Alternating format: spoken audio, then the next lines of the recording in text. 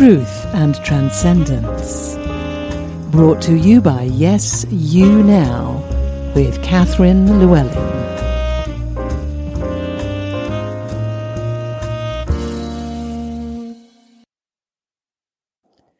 Truth and Transcendence, Episode 26. The COVID Regime, Understanding the Unjabbed. So last week we talked about understanding the jabbed, and this week we're talking about understanding the unjabbed. And just to clarify my terms here, by unjabbed I'm talking about people who've chosen not to have the jab, whether that be jab 1, 2, 3, 4, 5, whichever number of jabs we're on at the time you listen to this episode. So these are people who at some point have chosen not to have any jabs at all, or not to have another jab, having had the first one. And you may wonder why I would bother to make an episode about why people might choose not to have a jab. So, of course, at the moment, this is a highly emotive topic and very political, and there are all sorts of opinions and pressures and consequences and so on around this particular choice. But as leaders, it's vitally important that we understand the mentality and the psychology of our people to the best of our ability. Because if we don't, it makes it much more difficult for us to make the right choices that will then affect those people. So like I said, last week we talked about the jabbed, and this week it's the unjabbed, which is a minority worldwide, but it's a large minority. And leaders need to deal with people in the majority and people in the minority. Even if you're one of those unfortunate business owners or leaders who is now faced with firing people for not having the jab or not having the next jab, which is a horrible position to find oneself in. Whether or not you actually approve of that particular mandate, it's still not a pleasant place to be. And if you've got some understanding of the psychology of these people, surely that can only be helpful to you in terms of working out the best way to communicate with them and the best way to manage the difficult transition. So, majority opinion says take the jab. So, how come there's a large minority who have not done so? Why did so many people not go for it? Well, the first factor, which I think is probably a very small minority of the minority, is those people who have a habitual, what I call nature cure culture. So these are people who've grown up in a family culture where vaccines and perhaps Western medicine in general were not part of normal behaviour and lifestyle. So for those people, when a new jab comes along, regardless of the quality of the jab or how popular it might be, their default position is not to have it, because that would be outside of the norm for them. So like I said, I think that's a very small proportion, but there are people where that is the case. Then there's the factor around being able to work or socialise or travel. There are people who are able to work regardless of any vaccine mandates that may be in place. They may be part of the laptop population. They may have other ways of working which mean that they can carry on untouched, as it were, by some of the negative consequences of not having the jab. Some people are able to socialise regardless. Some people have actually formed their own private cultures in rural areas, perhaps, probably more so than in urban areas, because in rural areas these things can go unnoticed more easily, where they have been socialising all the way through, regardless, and are able to continue to do that and are perfectly happy doing that. And some people can actually travel regardless. Tends to be people with extraordinary resources available to them who can actually take their own private jet and travel regardless, because there's nobody standing there at the gate checking them and screening them before they're allowed to get on the plane. It's their plane. So there are people who don't actually experience any pressure on them to have the jab, because everything in their lifestyle can continue as normal anyway. Some people will habitually say no to anything that is suggested by the government. These people have a habitual non-compliance with government, which may be a family thing or a community thing, or it may also be an ethnic thing in some cases, where there's a particular ethnicity which says anything that the government suggests is going to be not a good idea for us. We're not going to do it.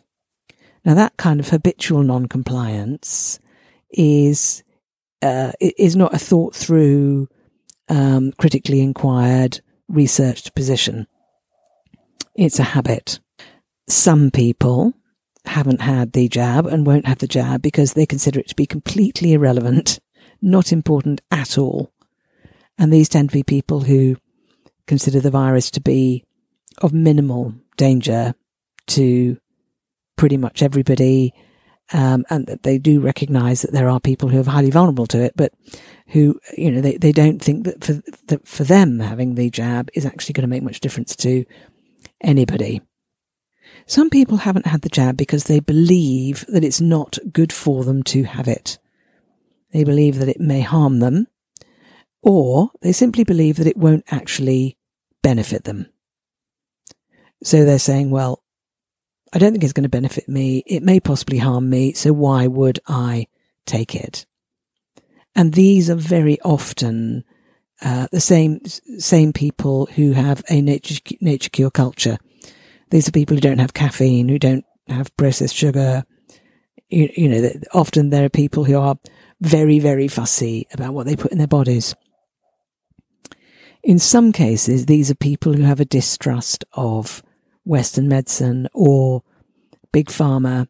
Now, it is very likely that the organizations that have produced these vaccines have benefited from it financially quite significantly.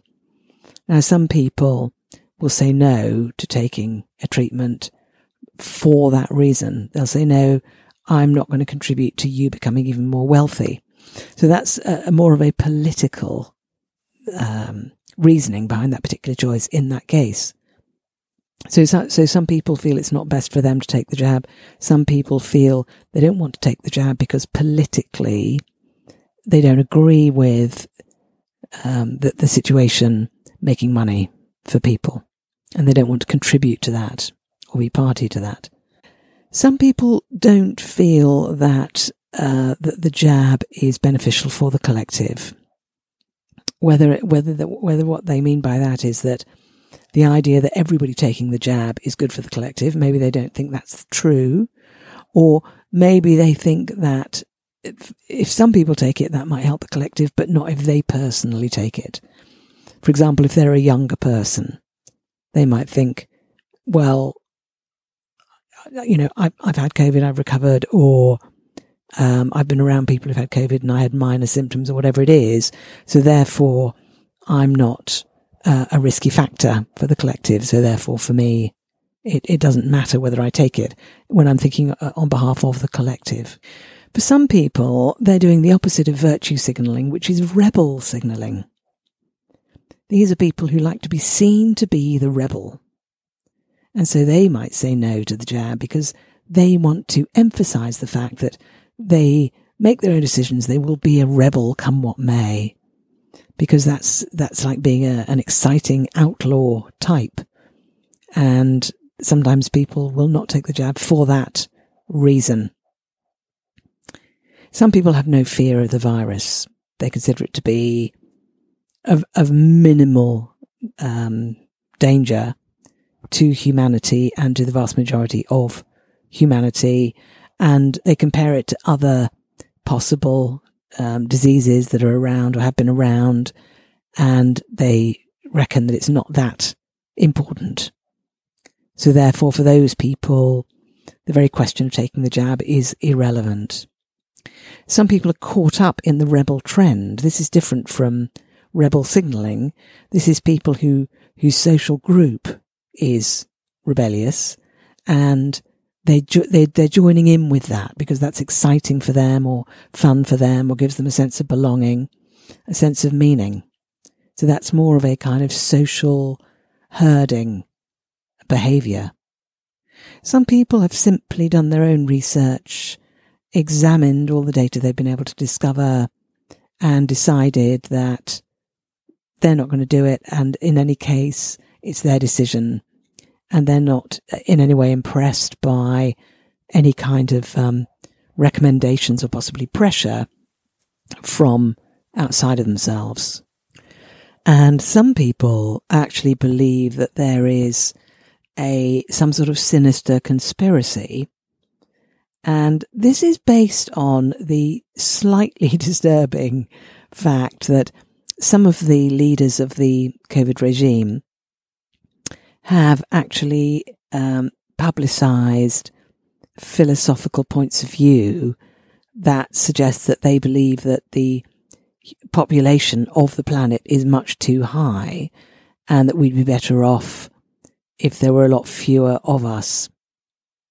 Now, for some people, when they put that bit of data together with the fact that some of these people are the ones who are espousing the jab, and added to that the fact that it is an experimental mRNA treatment, actually find that very fishy, and it's not a big leap from there for some people to start to think there's a sinister conspiracy that needs to be resisted at all costs. So for some people, that is a primary reason not to take the jab, because they consider it to be significantly dangerous, not just possibly a bit dodgy, as in something that's only just been developed and not properly tested yet. So there are quite a few reasons why people might not have had the jab, ranging from a kind of disinterest right up to a fully fledged conspiracy theory, almost terror-based reaction, and everything else in between. So as leaders, I think it's very important for us to be aware of this wide-ranging set of factors that could be behind any individual person's choice not to have the jab or not to have the next jab. And especially if you're in a position where you're having to let people go because of this particular position that they're holding, if you've got some sort of understanding of what their thinking might be, that can help you come up with whatever questions you want to ask them. It can help you craft whatever communications you need to have with them. And it can help you have a bit of compassion and empathy for people by recognizing that their choice is not just based on nothing, it's based on something, whether or not you agree with the thing that it's based upon. And if you haven't had the jab, or if you've had one and then not the next one, and so on, I wonder if any of these points that I've just made here actually apply for you, or if none of them do, what might be the case for you as to why you may have chosen not to have the jab. And as a leader, how is this understanding of others' choices important for you, and how might it help you to navigate these interesting and challenging times? And if you put this together with what we talked about last week, which is understanding the jabbed, can you see that all of these people are human beings, and all of them are trying to make the choice that they think is the best choice based on wherever they're coming from in relation to that? Everyone has a different degree of comprehensiveness of data available to them. Everyone's got a different degree of autonomy or compliance in their personality. Everyone has different life circumstances which exert certain pressures upon them in one direction or another. Different people have different fear quotients, if you like, in response to the unknown or in response to danger. We're all different and we're all trying to make our way the best we can. And one of the things that's been very difficult over these last couple of years is the polarising between the pros and the antis. First it was the pro-mask, anti-mask, then the pro-vax, anti-vax. The pro this, the pro that, the anti this, the anti that. And this schism that's taken place, I think, has been extremely damaging. And particularly in the absence of open public debate, it's been very difficult to reach a point where for everybody to reach a point of equanimity, where they can feel content and secure and grounded in whatever choices they're making and in dealing with other people in a fair-minded way. On LinkedIn the other day, somebody put up a post saying, "Is it all right to talk about political matters here on LinkedIn?" And there was quite a good discussion about it, and a couple of people said something which I thought was absolutely right, where they said, look, this is a professional networking site. If you don't know LinkedIn, that's exactly what it is. It's a professional networking platform, a little bit like Facebook, but for professional relationships rather than social relationships. So, as a professional platform, it's important that people are able to relate on there and cooperate and collaborate and so forth. And some people were saying that talking about politics can get in the way of that, because people can get upset and opinionated and fall out over something which is actually nothing to do with work. And I think that's absolutely right. And I think that has happened. People have fallen out. People have rejected friendships. They have lost jobs. People have stormed out of jobs. People's businesses have gone bust. All sorts of things have happened due to this schism. And I think that's unfortunate. So I'd like to just invite you to really consider how well informed do you feel you are around some of the background factors contributing to people choosing to have the jab or not have the jab? And to what extent does that fit with your understanding of the psychology of human beings in general? Because this is not the first time in history that we've had a situation where there's the yeses and the nos. All the way back through history, this has taken place. And all the way back through history, there have been many layers of psychological factors at play. And this is no different from that point of view. So how well informed as a leader do you feel you are in terms of understanding your people? And how well grounded do you feel you are in your own point of view? How well informed are you?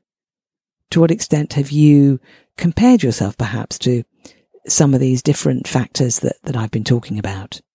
Next week, we're going to be talking about you finding your own place to stand in relation to this whole question. And you finding your own place to stand is absolutely vital, because if you're not grounded in where you're standing, that makes it very difficult for you to have empathy and compassion for other people who may have a completely different point of view from yours. It may make it more difficult for you to engage with those people and negotiate with them. So do tune in next week and listen to that exploration, because we're going to be discussing how to clarify and find your own place to stand in relation to this topic. So thank you for listening. I hope you enjoy your reflections on this topic, and I look forward to seeing you next week. You've been listening to Truth and Transcendence, the regular weekly podcast from Yes You Now with Catherine Llewellyn. For more information, head to yesyounow.today/podcast.